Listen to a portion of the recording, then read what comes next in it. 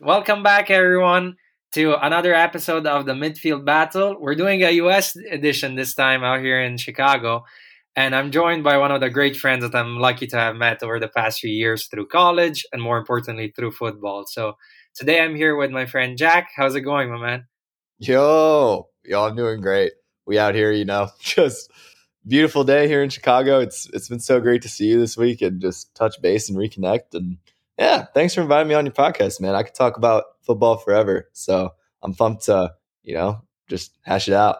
Definitely. I mean, it's how we do it. It's as I've said a million times on this, and the number of people I met, even just through the podcast and other ways, it's always a good way to get to know people. I mean, when I made it to Chicago, it's always a conversation starter, and I've made great people along the way, such as you, Jack. We met. What was it like? One pickup game, I think, at the start of your freshman year. Was that right? Yeah, I remember it was me and Christian, my friend Christian, who became our friend. But yeah, I remember we were playing pickup and Christian was my dorm mate. And yeah, it was pretty early in the fall, and it was so nice out. And we were like, dude, we got to find some people to play with. And then we showed up to this field, and yeah, I remember you were there. Tav was there. I don't think Taha was there, but I think it was definitely you and Tav. And yeah, I remember playing with you guys, and you guys were good. And then I think it was maybe that time or maybe the second time that we played together, pickup. You approached us about joining your intramural team for the fall, and we were both like, yeah, like that sounds awesome. We're so down. But yeah, from there, I mean, look at us now. It's been what, a solid 3 years, I would say. We had our runs, intramural runs. We played in and out of there, and just we kept in touch. So here we are now, and it's great to have this connection for a lifetime. You, like so many other people, met along the way. Yeah, But totally agree. yeah, man. So you know how it works around here with all the new guests that we have. It's always interesting to keep track of this and see the different perspectives. Obviously, to introduce yourself to whoever's listening. Okay, heck yeah. Well, like Roberto was saying, my name is Jack Birding. Um, I have a very interesting just background with soccer, but to keep it to the surface level for now, I would say my favorite player growing up was always Ronaldinho, just Uh-huh. because, oh my God, like the dude is just so happy whenever he's playing. He was always just had a smile on his face. And I think when it was watching Ronaldinho that soccer became less of a sport for me and more of an art. Just the amount of ball control that he had, it was like an extension of his body. It was unlike anything I had ever seen. I had never even conceptualized that someone could have that much control over the ball. I mean, it was just ridiculous, and how playful he was. I mean, just growing up watching Ronaldinho, there's just nothing quite like it. So Spot on. Yeah. Ronaldinho, and then I also really like I liked Ian Robin growing up, the Dutch player.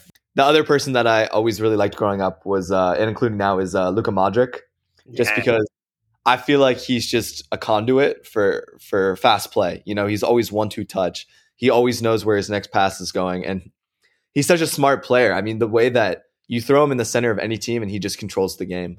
He's checking his back, the way that he makes runs just to create space for other people. Like he's just on a different level. He's the one on the team that he's not a player. He's the conductor of the orchestra. You know, I mean, he just understands the ebb and flow of the game so well that watching him is wow. It's just unbelievable. In terms of clubs, because I never heard like from you specific clubs that maybe you were a big fan, like some of the other guys. Yeah. It's funny that you say that because growing up, I always felt myself more drawn to players than actual clubs. Right. I kind of always liked I always liked Man United, but that was just because that was the first team that I really knew in England. So yeah, the Dutch national team, Man United, but like I love Jurgen Klopp, his coaching style. I Hmm. love how upbeat he is. I love how I think my favorite part about him is I feel more drawn to the socio emotional aspect of coaching, just because I feel like being a good tactician is cool, and I think that it is really important. But if you can bring a team together as one, and you can have them thinking on the same wavelength of thought, and you can have them fighting for each other and believing in each other and pushing each other, and more than anything just playing, having their football be an expression of this game that they're deeply in love with. I really feel like it translates to the field of play. I think that when players are playing in survival mode, they're being neurotic about winning. They have to win, they have to make money, they have to compete. I'll always I feel like when you watch on some level, you can always tell. I feel like the play is more stiff, it's less playful. And I think at the end of the day, in the short run, maybe you get some wins like that. But in the long run, I think that the coach that fosters a healthy environment where people can play like the artists that they are. I feel like those players will always be, in the long run, I think that that team and those players will always be the strongest team and players. And that's kind of the way that I see Jurgen Klopp coaching. He's always smiling. He's always having fun. Kind of like that same thing that drew me to Ronaldinho. I see Just it. Yeah. just the playful atmosphere of just enjoying this game that we love and how privileged, we are to be able to play this game at all. And yeah, when I watched Liverpool today, I know lately they haven't been doing as well as they were, but I'm in love with that coaching style. But yeah, no team in particular, but obviously FC Cincinnati is, I will never have a team that I love more than them just because my personal connections to it.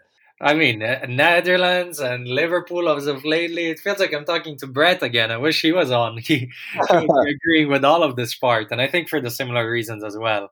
I figure also your connection, I guess, to youth football, and the Dutch definitely got that going well for them, how serious and involved they are. So that is definitely a plus, especially when you're so young and that's your first approach to football. And in terms of Liverpool, if there's one thing you cannot deny of them, especially in the last decade, is definitely their passion. And Klopp is a perfect fit, cultural fit for that. And I think that's why it makes sense to be so drawn to them over the past years, ever since he's really taken charge of them. So that makes sense. Any jersey number that was really your thing when you were a kid, or was just any? Number 3, number 5, they both kind of resonate with me a little bit. They represents I guess different eras in my play. When I was number 3, it was more of just all for fun, and number 5, I think it became more of this pressure environment. As much as I loved playing with that Classics Hammer FC team, I loved my teammates. The dads on our team were so close, and it was cool because we would travel every weekend and go play, and so we became super close. One of my best friends to this day, his name is Diego. He's half Argentinian, and he was on that team, and we lived close by, so we would carpool everywhere together, and we just became so close. I was literally talking to him for like an hour the other day, and yeah, so I'm super grateful for that. But I will say, playing on that team, even though I definitely became a stronger player, I think along the way, especially as I got towards high school, there's just started to become so much pressure because, you're not just playing for fun anymore. You're playing for college scholarships. You're playing for, recognition by clubs all over the country. Maybe you play in the DA, the Development Academy, which is a direct funnel to playing in the MLS. If you're a good academy player, you can get reps with MLS 1 or 2 teams. So there just became a lot of pressure around it. And honestly, this is kind of why I stopped playing competitively after a while, just because I know that it wasn't advertent, that parents weren't consciously putting all this pressure on me. But, you'd be 13 years old and you mess up. And I mean, I could just palpably sense the frustration with me, the disappointment in me. Because not only was when I messed up, I was making myself look bad, but I was also making parents' kids look bad, I was making my teammates look bad. And I mean, it was just so much pressure that after a while, I was playing, and we were playing at a high level. Like I said, we were going all around the country. We played in National League, which is top teams in the country. We won state 3 out of 5 years that we competed in it, or maybe 4 years actually. So we were a really strong team. Some of the guys that I played against growing up are on the U.S. national team now. Josh Sargent, we used to play against all the time. And he was always a really strong player. Played for Scott Gallagher in St. Louis. And yeah, I vividly remember him because he was really, really, really good.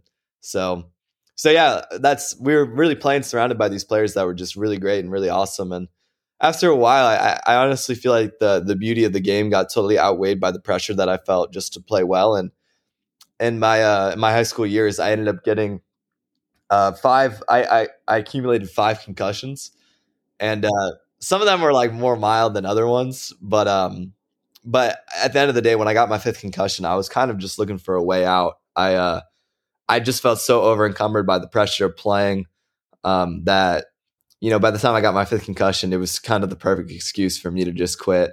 I felt like I couldn't really be a high schooler. All my weekends were taken up. All my after school moments were taken up just by soccer.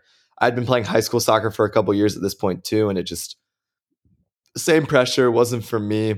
And yeah, looking back on it, it's kind of devastating because in these later years of my life, I feel like I've really been able to rekindle that passion for football, and I definitely have some sadness that beauty and that bliss was ever taken away from me. And I do think that on some level, it wasn't totally anyone's fault. It was definitely a combination of, them putting pressure on me and me in turn putting that same pressure on myself.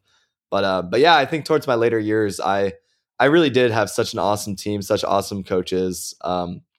But at the end of the day, I really didn't have that confidence in myself, just with all the pressure that I felt, to be honest. And yeah, I think I really lost that zest for it, and I ended up quitting when I was 17. And when me and you started playing intramural again, Hmm. that was really, it was during that time after, because then I had been out of playing competitively for a couple of years, and playing with you guys, it was the highest level that I had played since I quit soccer. And man, that really set me on this track where I was like, dang, like this is really just an awesome game. And even though I'm not playing it at a competitive level anymore, I'm not playing in college, I'm not playing professionally or whatever, this is still something that I always want to be a part of my life in some way. Definitely. It's so big. I never thought of this. It's maybe the first time I hear it with so much detail about really the involvement of pressure at such a young level, because we're talking like 13 through 17 years old. Of course, it was a very high level in your case because you kept scaling up and up.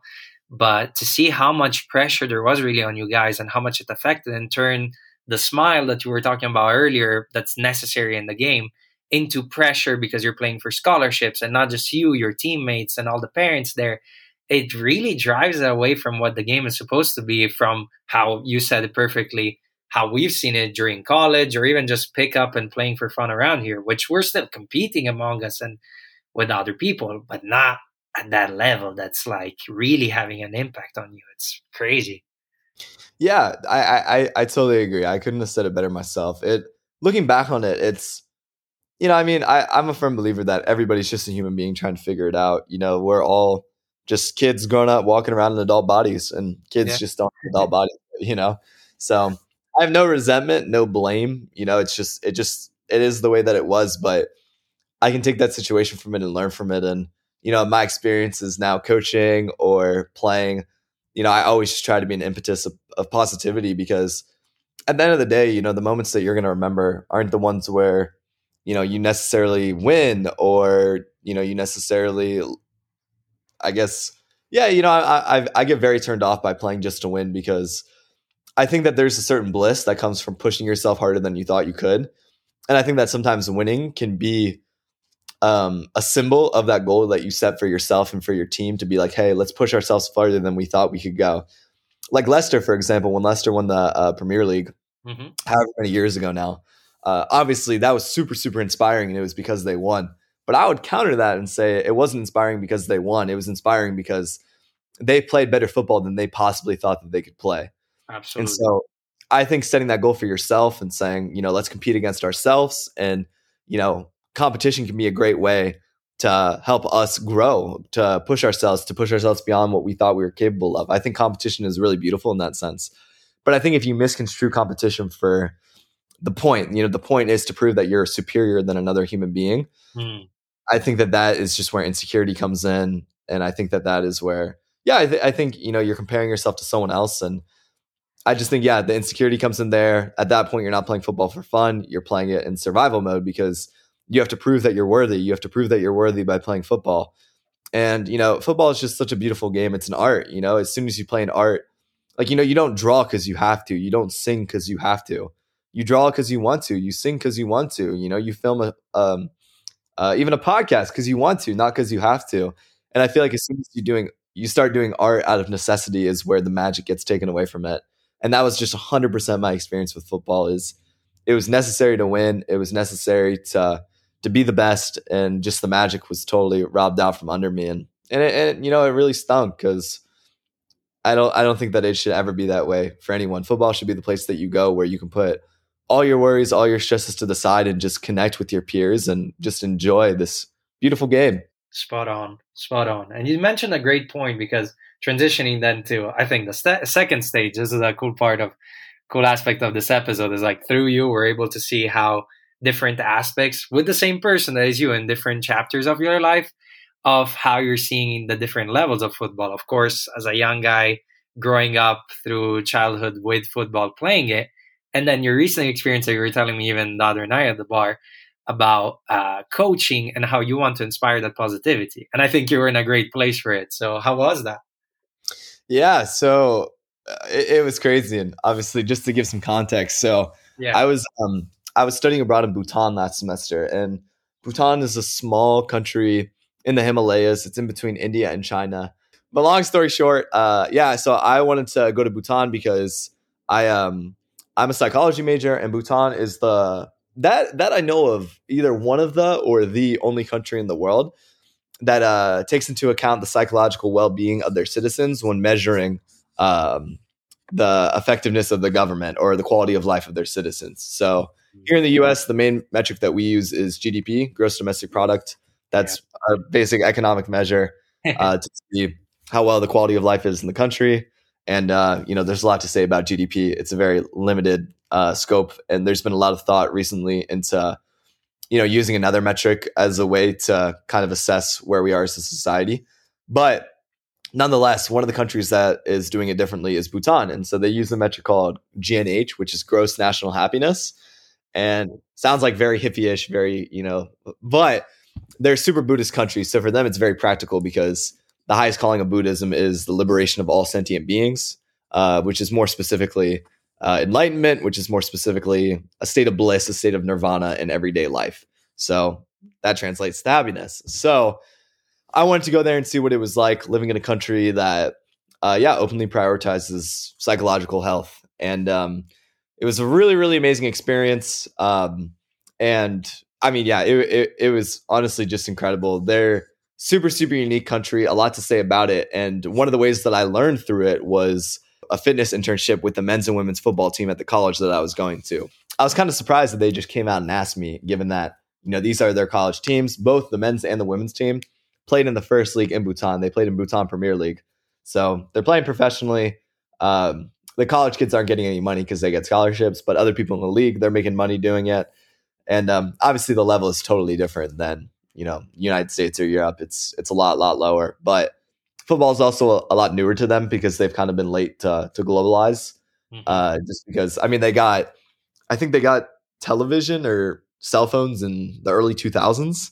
So that kind of puts into perspective they're this secluded country in the Himalayas. They're a little bit further behind. Different world.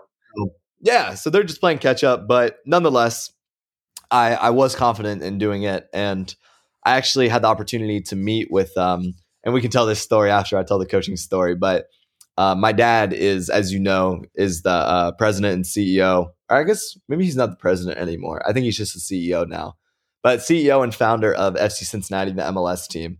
Mm-hmm. And so I'm very connected with them over there. So I just hopped on a call with Austin Berry, the strength and conditioning coach of FC Cincinnati, and he just laid out the whole program for me of what FC Cincinnati does in the preseason, and it's a lot of off the ball work, but mostly on the ball work, to be honest. He believes in fitness with the ball, which makes a lot of sense because most of the game, you're going to be with the ball. Like, you got to be in shape. You got to be able to dribble. You got to be able to make passes.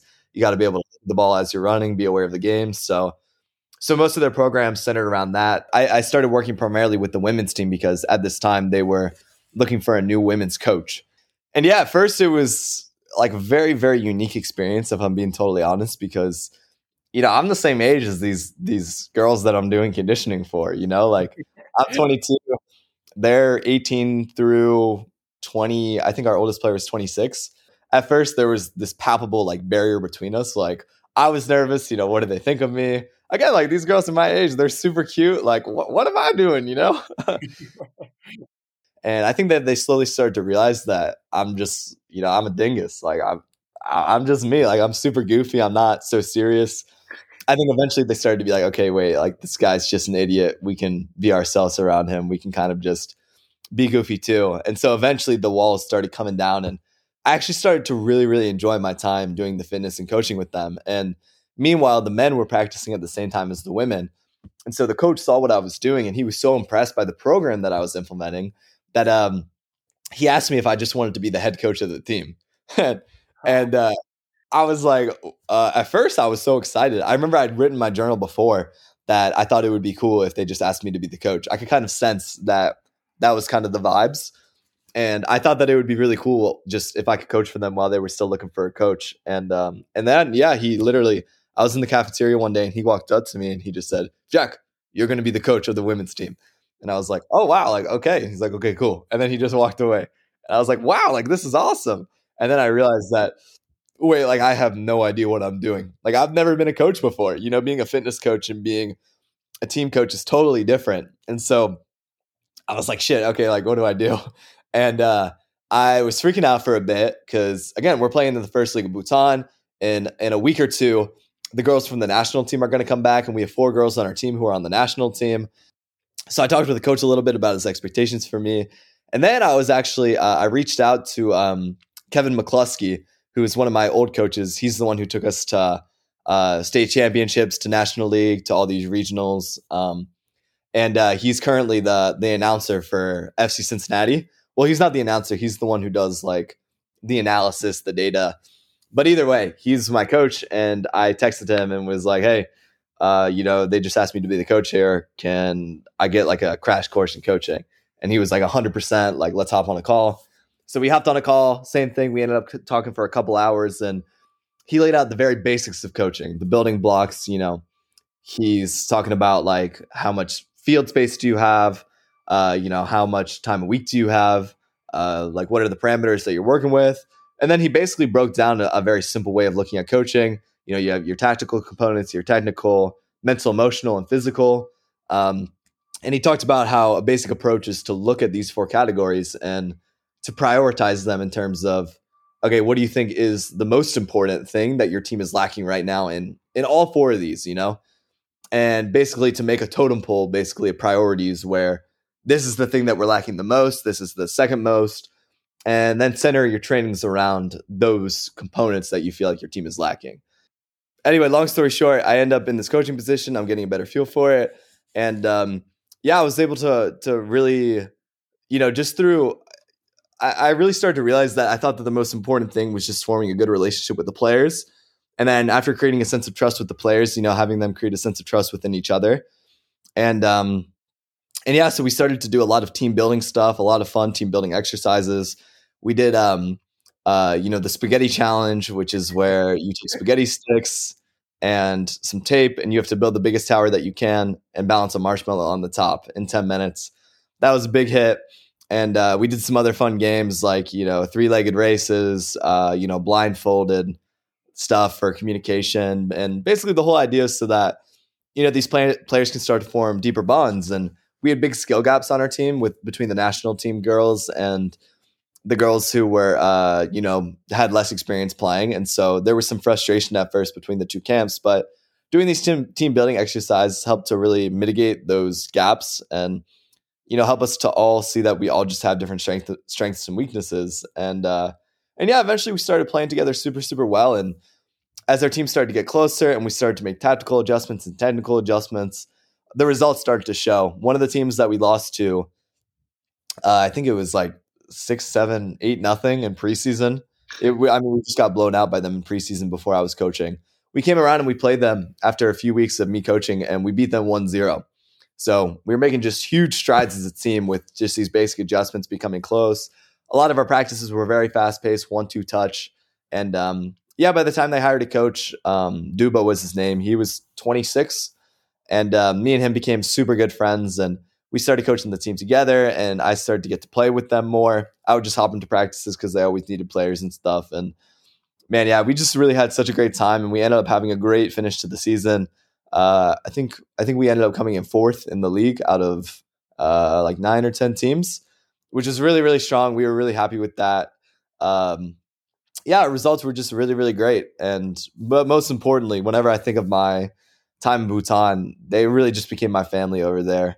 And I'm just so grateful for the time that I got to spend with them. And to this day, I keep in touch with them. And I just feel so grateful that our lives were able to cross because, it was kind of like having 20 sisters, to be honest. It was just the best. Home away from home.